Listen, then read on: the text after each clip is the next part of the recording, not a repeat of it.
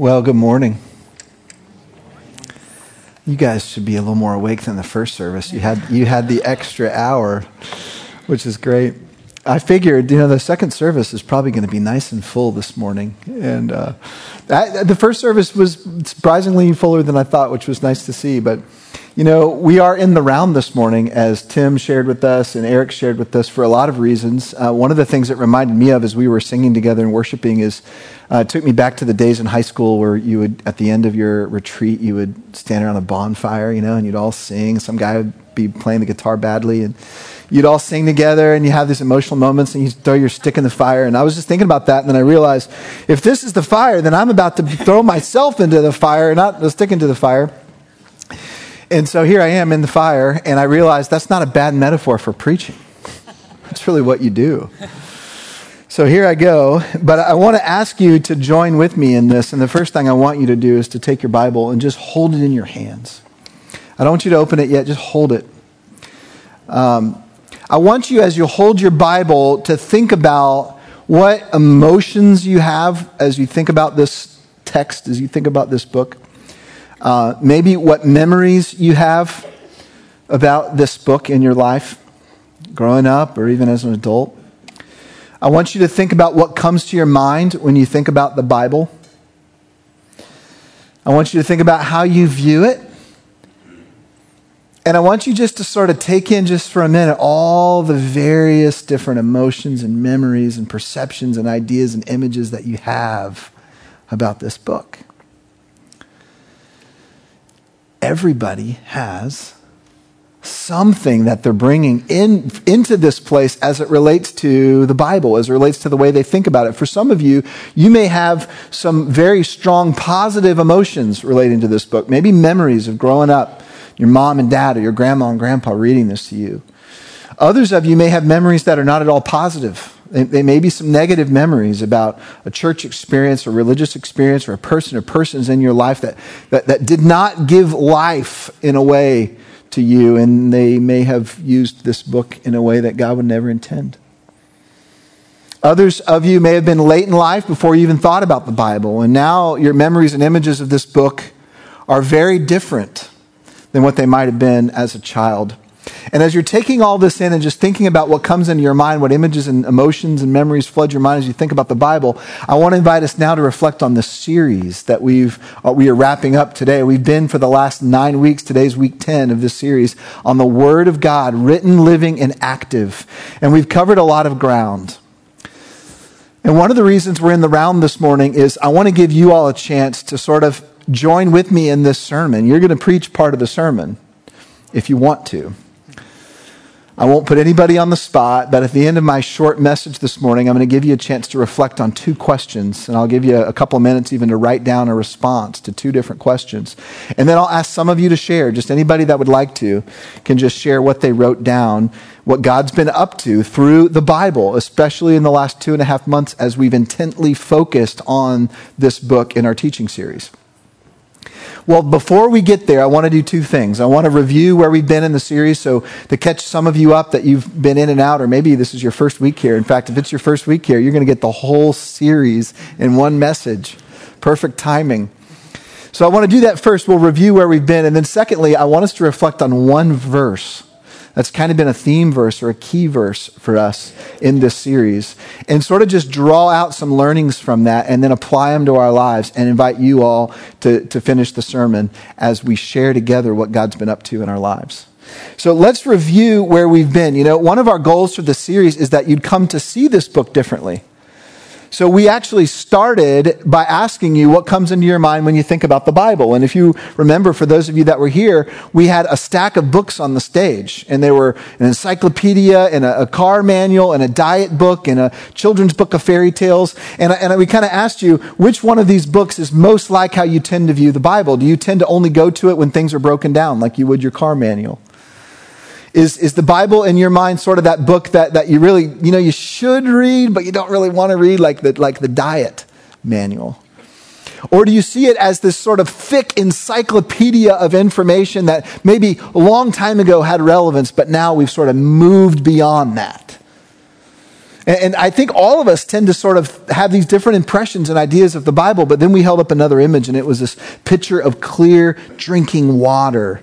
And we said, our prayer is throughout this series that you would come more and more to see the Bible like this, like water that would be refreshing to your soul, that you're thirsty for whether you know it or not. And then week 2, Lloyd was here and he talked about from Psalm 119 how the scripture, if you really allow it to begin to transform your life, can become something that you delight in. And we began to discover our thirst even in the words of the psalmist in Psalm 119. And Lloyd said this, which always stuck with me throughout this series: our hearts don't long for a text. They long for a love relationship with a person. And it's the text that links us to that person that our hearts long for. So week 3, we talked about who that person was, the person of Jesus Christ, who is called in Scripture the Word. Capital W, the Word made flesh in John chapter 1. And we asked the question, if we call ourselves Christ followers, it should matter to us what Jesus thought of the Bible and how Jesus interacted with the Bible, which at his time was the Old Testament, which he would have had when he was walking on the earth. And so we asked ourselves, how did Jesus view the Bible? And we discovered 3 things. Number 1, he affirmed it as highly and strongly as anyone could possibly affirm the Scripture. Number 2, he fulfilled it. In other words, all the writings of all the Scripture ultimately finds its fulfillment in Jesus Christ. And third, he embodied it. The Word made flesh. Isn't that an interesting title for Jesus Christ? The Word. So we have the Word and we have the Word, and the relationship between the two are remarkable. Jesus is the fulfillment of everything that this book points to. And he's literally the embodiment of God's voice, Jesus being the second person of the Trinity who has been made flesh so that we could see what God and experience who God is in a more full way. So we talked about Jesus, and then after those 3 weeks, which were all sort of an introduction to this series, we began to walk through some different categories of the Scripture. And the first category we talked about is God's Word's authoritative. And our text for that morning was 2 Timothy 3:16, one of the most important verses to know about the Scripture. All Scripture is breathed out by God. And so if you want to know, is the Bible authoritative over my life? Ask yourself, is God authoritative over your life? Because the Bible is, in essence, as close to God's own authority as his very breath, as he's breathed out these words through the human authors in this kind of miraculous idea called the inspiration of Scripture, the God-breathing of Scripture. So that was the first category. God's Word is authoritative. And we also talked in that same week about the idea that we tend to think of authority as oppressive. But the reality is when you're living under God's proper authority, it actually frees you up. It gives you the guidelines and the constraints necessary to be fully human. We were designed to live under the authority of God, and it makes us more fully alive as we submit to that. Then we talked about the sufficiency of God's Word, that God's Word is enough. Enough for what? Well, enough for salvation and godly living. So in other words, the message of the Scripture is sufficient in and of itself to bring you to salvation in Jesus Christ and then teach you how to please God in obedience as you live out your salvation. Bill then the following week was here and gave us a living picture of what it means for God's Word to be sufficient. If you were here, you won't forget what he shared, that he'd been struggling for a number of months with depression, and it was the Word of God that had been sustaining him, that it had been his sufficiency. And he taught a message that he called a little bit of a halftime for us in this series, as he encouraged us to not just be learning things about God's Word, but actually be reading it and allowing it to sustain us as it had been sustaining him. Then the following week, we talked about the clarity of God's Word, and Lloyd was here, talked about that there are some things in the Bible that are difficult to understand, but the things that you really need to know are crystal clear. And in order to demonstrate that, he did what was one of my favorite memories from this series. He asked you all to share with one another a verse of Scripture that had been an encouragement and blessing to you. And so you all literally spoke a clear word from God to one another on that Sunday as we sort of shared. We're going to do something similar even today. God's Word is clear. And then 2 weeks ago, we talked about the truth of God's word, the idea of inerrancy, that in its original documents, we actually hold the belief that the Bible's without error. And there are many people out there that would say, isn't that sort of an old-fashioned view? How could the Bible be without any error? And we essentially answered that question by saying, we believe that the one who breathed the words of the Bible is incapable of error, is incapable of lying. So the definition we gave of inerrancy, at least one of the definitions, was this: the Bible is simply the speech act of a God who cannot lie and has chosen to reveal himself to us using words. Isn't that remarkable? That a God who cannot lie has chosen to reveal himself using words. We can trust those words. Can trust those words.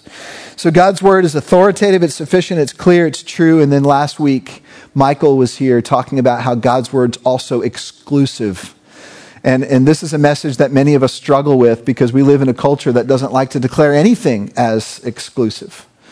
But we were reminded last week that if God's word is connected to God himself, then the message from God is not only true, but it has to be exclusive, because truth by definition is exclusive. If one thing is true, then other things are not true.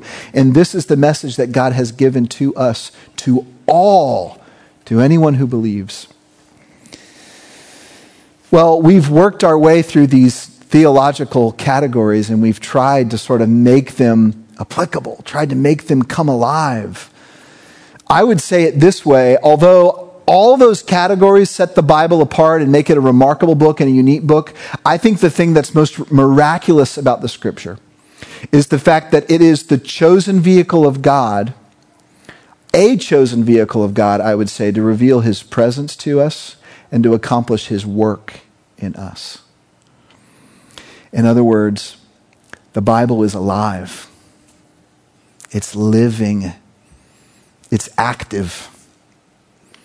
There's a phrase that I'd love for you to kind of take out of this series. If you remember anything going forward from the teaching of this series, I hope it might be this: you cannot separate the Word of God from the presence of God and the work of God. You cannot separate the Word of God from his presence and his work. Now, why do I think that's so important? Because we tend to view this book as just sort of information about God, or information of what to do in order to get my life right, or information about how I should live in such a way that God may be pleased with me. That's how we tend to view this book. But what we're going to see in this verse that we're about to read is it's not this stale old grouping of texts. Yes, these texts are ancient. Yes, we're reading things that have been written thousands of years ago, but these words are alive. God is up to something in these words. And the things that he's up to is being present with us and then working inside of us. So I want you now to open your Bibles. We're going to look at a verse together from the book of Hebrews, Hebrews chapter 4, verse 12. This has been a theme verse, but we actually haven't had an opportunity to exposit this verse in particular, so we want to do that briefly this morning. In fact, this verse is what formed the subtitle of this series, the Word of God, written, living, and active. So I'll read Hebrews 4:12, and you can follow along with me, and then we'll talk about it for a couple of minutes. For the word of God is living and active and sharper than any two-edged sword, and piercing as far as the division of soul and spirit, of both joints and marrow, and able to judge the thoughts and the intentions of the heart. I want to unpack those two key words, living and active. We'll start with living. In Greek, it's exactly what you think it means. It means alive. One translation goes this way: God's word is alive, you see! Exclamation point. I came across a story as I was studying for this message. N.T. Wright, who's a New Testament scholar, recounts a time where an American professor many decades ago traveled to Oxford University there in college, where he was going to be a one-year resident as a part of the faculty of that college for a year. And he and his wife were walking around these old buildings at Oxford. Some of them were tumbling down. It was very obvious they'd been there for hundreds of years. I mean, just old stone. And at one point, the wife turns to the husband, and she had seen curtains on some windows and some people stirring inside. And she said, "Honey, those ruins are inhabited." And then N.T. Wright writes this, reflecting on that story. "Many people who open the Bible at random have an experience rather like the woman in Oxford. To begin with, the Bible sometimes looks like a jumble of old bits and pieces of writing, a rag bag of poetry, history, folk tales, ethical instruction, and some strange stories about some even stranger people. Reading the Bible can seem, at least to begin with, like wandering through old courtyards where somebody once lived, but a long time ago. But then, just when you're tempted to put the whole thing aside as interesting, perhaps, but not really relevant, you sense movement and life, something stirring there. There's an energy, as though someone's left a light on or music is playing in the old building. Maybe it's inhabited after all. It seems to have a life, a breath even. Christians throughout time have believed that the reason the scriptures were alive was because God had breathed them in the first place. And the warmth and life of that creative breath is still present and powerful." I remember in the second week of the series, Lloyd played us a clip of the Field of Dreams and that voice that said, "If you build it, he will come." And then he said, "Isn't it true that if you read it, he will come?" God uses the scriptures to inhabit our lives. As we hear his voice, we are hearing the voice of one who is closer to us than our breath. God's word is alive. God's word is also active. Active is an English word that's translating the Greek energeis. What English word do you think we get usually from the Greek word energeis? Anyone take a guess? Energy. Energy. The idea that the Bible is not only alive, but it's on the move. It has energy. It's not dead. It's not slumbering. God's words are active. They have energy. They're on the move. And you think about God's words having power to accomplish things. We talked in week 1 or 2, somewhere early in the series, about the fact that words do things. They're not just passive. So when I say to you, I appreciate something about you, that actually does something to you. Even chemically, scientists can study that. It encourages you. It pushes you forward. When you say to a child, you encourage them and build them up. Something's being shaped and formed. When we knock each other down, something's being accomplished as well. When you make a promise, you're actually doing something. You're obligating yourself relationally to someone. There's a new step toward a relationship. If you keep that promise, you're building the relationship. If you break that promise, you're tearing down the relationship. Words do things. God's word in particular accomplishes much. From Genesis, when God said, "Let there be," he used a word to create the cosmos. All the way to the New Testament, when God declares us righteous, not by our own work, but by the work of Jesus Christ, his word is accomplishing something. It's doing something. Words do things. God's word is alive, and God's word is on the move. It's active. It's shaping. Well, what is the work? What is the work that God is doing across this planet through his word? I'd say it's the same work that he's doing in your own heart through his word. There is an activity, a movement, a work that God intends to do in your life. And he's doing it through the Holy Spirit, yes, but the Holy Spirit as he's speaking the words of Scripture to you and shaping you and forming you. I want to invite us to continue reading this passage in a minute to see the two things that God's word will always do in your life. Number one is it will expose our sickness. It will expose our disease, our depravity. And number two, it will always point us to the Savior. Always point us to the healer. Read along with me in verse 13. There is no creature hidden from his sight, but all things are open and laid bare to the eyes of him with whom we have to do. That last phrase, with whom we have to do, means the one that we're accountable to. Now, that's a frightening passage, that the Word of God exposes us to that level. That's the first work that God's word will always do in you. I think it's the reason why some of us shy away from reading it, is because we know if I read this book, it's going to slice me open. It's going to expose even the thoughts and intentions of my heart in verse 12.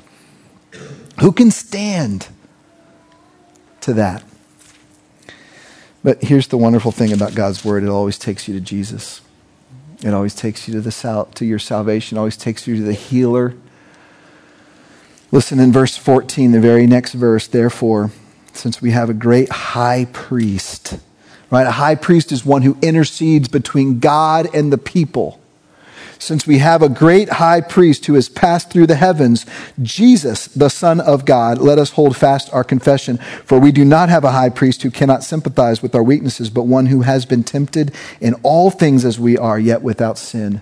Does that give you some comfort as your sin is exposed by the word of God? It does me. Then verse 16, therefore, one of my favorite verses in the New Testament, let us draw near with confidence to the throne of grace.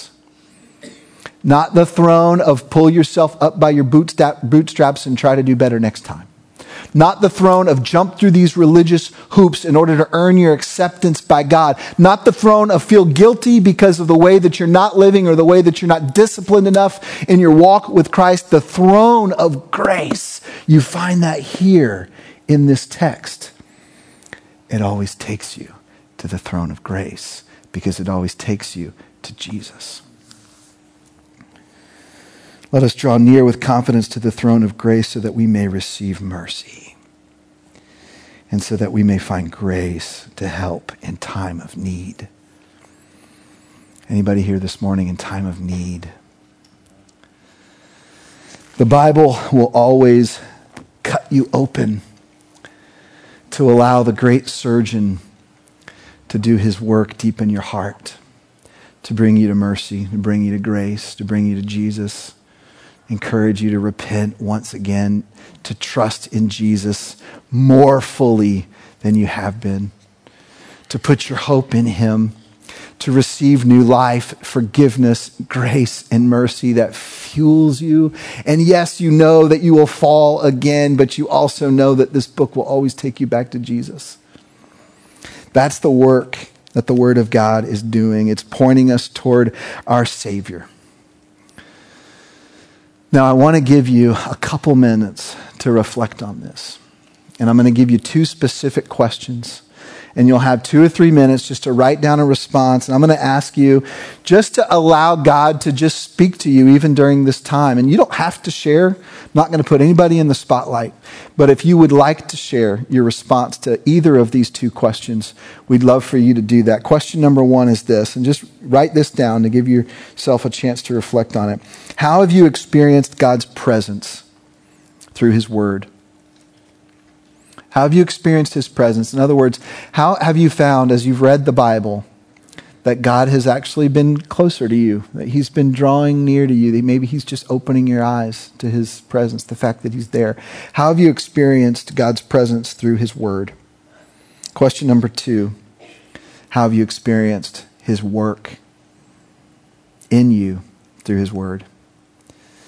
What has God been up to in your life recently? How has he been using the scripture? How has he been using the Bible, even this series, to shape you, mold you, stretch you, change your thinking, maybe change your attitude, change behaviors? So how has God used his word essentially to show up in your life through his presence and then to be on the move in your life through his work? Because you can't really separate the word of God from his presence and from his work. Take 2 minutes just to write some things down. We'll have a little music playing, and then I'll come up here and ask a few of you to share.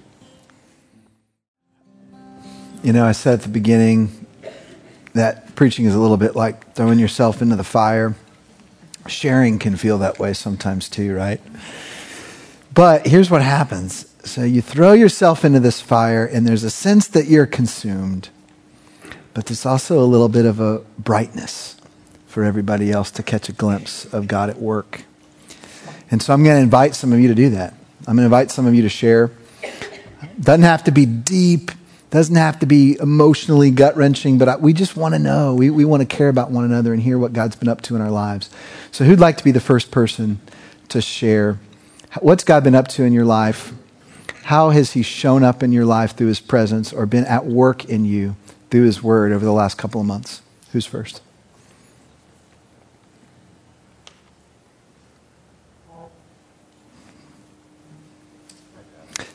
Would you tell everyone your name before you start?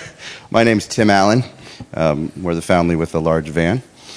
I would just like to share and say that over the course of my Christian walk and through this study that the pastors have so richly blessed us with, is that understanding that Christ did not come to conquer in spite of my fear. He came to conquer through my fears. And that has been so revealing through this study of how he conquers through my fears. Thank you, Tim.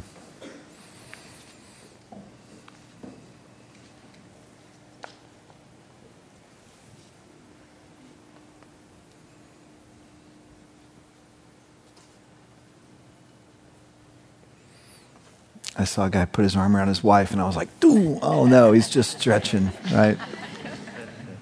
Who else would like to share? Just maybe even read to us what you wrote down or share something else. Yes.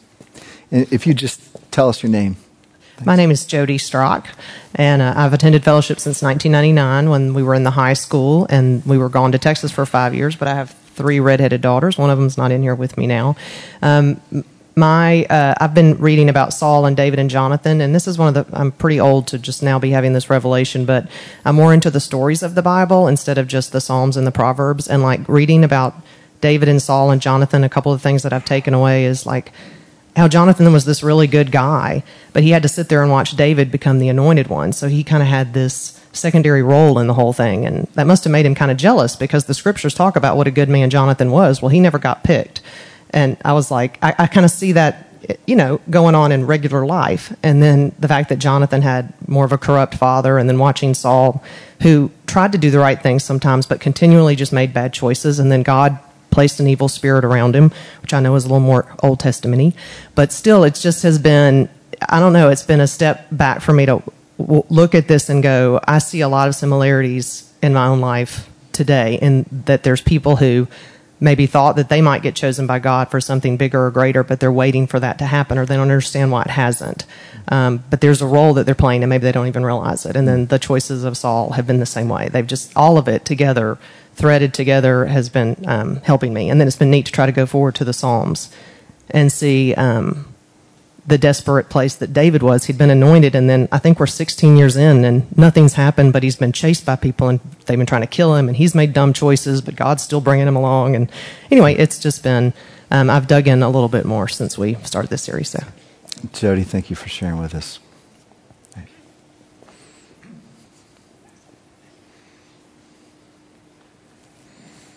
Just for me, 2 things. One was Genesis 1:1. God spoke everything into existence, and things were set in motion. We talked about that today. And the second most powerful thing for me would be it is finished. So we're somewhere in the middle, right? And when I can stop and remember that God's providing wind, He's providing currents, I should have the experience of just adjusting the sails. That's what life should look like. And when I'm seeing the headwinds, it's just one or 2 things. Either A, I'm not in the will, or B, I'm being trained, right? Resistance training.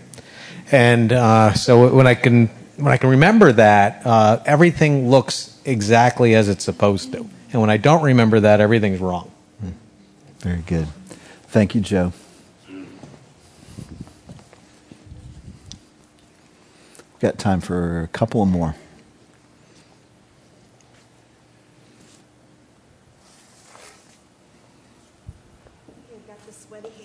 All right, that's a good sign. Sweaty hands. I guess that means I'm supposed to share. Is it on? Yeah. Okay. For me, the idea of it being the living word has really been powerful. The idea that you can read something, you know how one time you read it and it is what it is, and then another time you read it and just something pops out totally different and affects you. I don't want to be disrespectful because I know that the Lord told us how to pray, okay? But for me, this was a revelation that came. I think I compartmentalize my spiritual life. That time when you go and you sit down and you read and you pray and you feel that resistance and, I'm being honest here. And I think that what I have come to realize, or what I felt like he spoke to me, was it's not an amen. This is what came to me. Okay, it's not an amen. And what that means is when I start my prayer in the morning, and how I have applied that in my life is I don't say amen at the end of it. Because if he told us that we're supposed to pray without ceasing, now this is how my brain works, okay, then it's not an amen, right? I'm going to keep praying all day long when somebody has something on Facebook or whatever, and it's more like through the day. And then when I put my head on the pillow, amen. So that's kind of something that was practical that came out for me. Love it. Thank you for sharing that. I want you to hear from one more person through a video. And you're going to hear the story of Russ Cook. Russ is a member right here at Fellowship Franklin. He's been here about a year now. In fact, he was in the first service sitting right there. And I heard about Russ's story and really in process of us making this video. And I hadn't heard it before. And I thought our body needs to hear this story for a couple reasons. Number one is most of you don't know Russ's story. Number two, I want you to hear it because I can't think of a better illustration of the Word of God being present, being alive, and also being active in someone's life. And it'll encourage you and remind you that God's Word is at work, literally transforming lives. And I want you to see how Russ's life has been transformed by reading the Bible. Then after we watch this short video, we're going to sing together. We're going to have an opportunity to worship in it. As we worship, we're going to sing a song that's become a theme for us throughout this series. And we're going to close our service that way. So take a look at this video. My wife had found this camp through a circle of friends. It was the summer camp that they give at a lot of the churches. She just signed them up because the kids' friends were going and her friends' kids were going, and that was it. It wasn't something that was really planned between my wife and I. She just decided to do it. They were coming back with questions that I found I could not answer. And so that's when I decided that I would just pick up the Bible and start reading. We really didn't think it was going to be a life-changing event for either one of us. I did not have a Bible in my home at the time. In fact, I had to go to the library and check a Bible out. I looked at it at first, and it's a huge book. I didn't know what Bible to start out with. I was a little confused because there were so many different versions, so I just started with the King James Version. And I didn't really think I was going to get anywhere except for maybe a small history lesson, maybe some good stories out of it. I looked at it just like any other homework project, I guess, that you would help the kids with. By the time I got into the Bible and was suddenly driven, the idea of me learning about this just for them kind of went away. And I realized that this was drawing me in. And so even though they stopped asking those questions, I just kept going. It was God reaching out to me through the Bible. Each chapter that I read, or each book that I read, seemed to build on the last one. As I got into the prophets, I realized that this really was just one story going through, and it was then that I started feeling my whole idea behind what I was reading changing me. I was suddenly realizing, okay, this is not a history book. This is a whole lot more. I did not expect it to be one story. I did not expect it to speak to me in that way. I did not expect it to be coordinated. I did not expect it to be, as many authors who didn't meet writing about things. I didn't expect it to be prophets talking about Jesus in the future, 750 years before he was born. It was the Holy Spirit working in me, but it was changing me in ways that I could gradually accept. I didn't know what I had until I got to Matthew in the New Testament, and it just kind of hit me like a bolt of lightning. This is God speaking to me. I can tell. I mean, that's the message. That was the message that was being given through the entire Old Testament.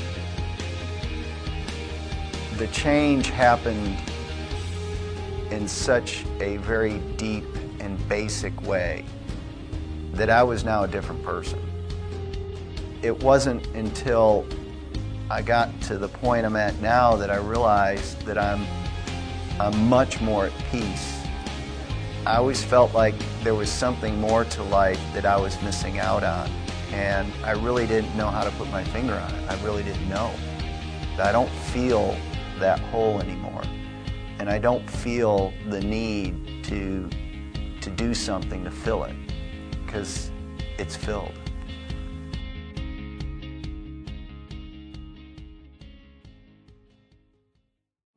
Fellowship, what is the chief end of man? Man's chief end is to glorify God and enjoy Him forever. What rule hath God given to direct us how we may glorify and enjoy Him? The Word of God, which is contained in the Scriptures of the Old and the New Testaments, is the only rule to direct us how we may glorify and enjoy Him. Pray with me. Our Father, may we glorify and enjoy You above everything else, because You created us for this purpose and because it is for our joy and our fulfillment. Father, thank You for giving us Your word to guide us there. May we believe it. May we take delight in it. May we treasure it. May we study it. May we submit to it so that we may look more like our Savior, Jesus Christ. It is in His name we pray. Amen. Amen. Have a great day. You're dismissed.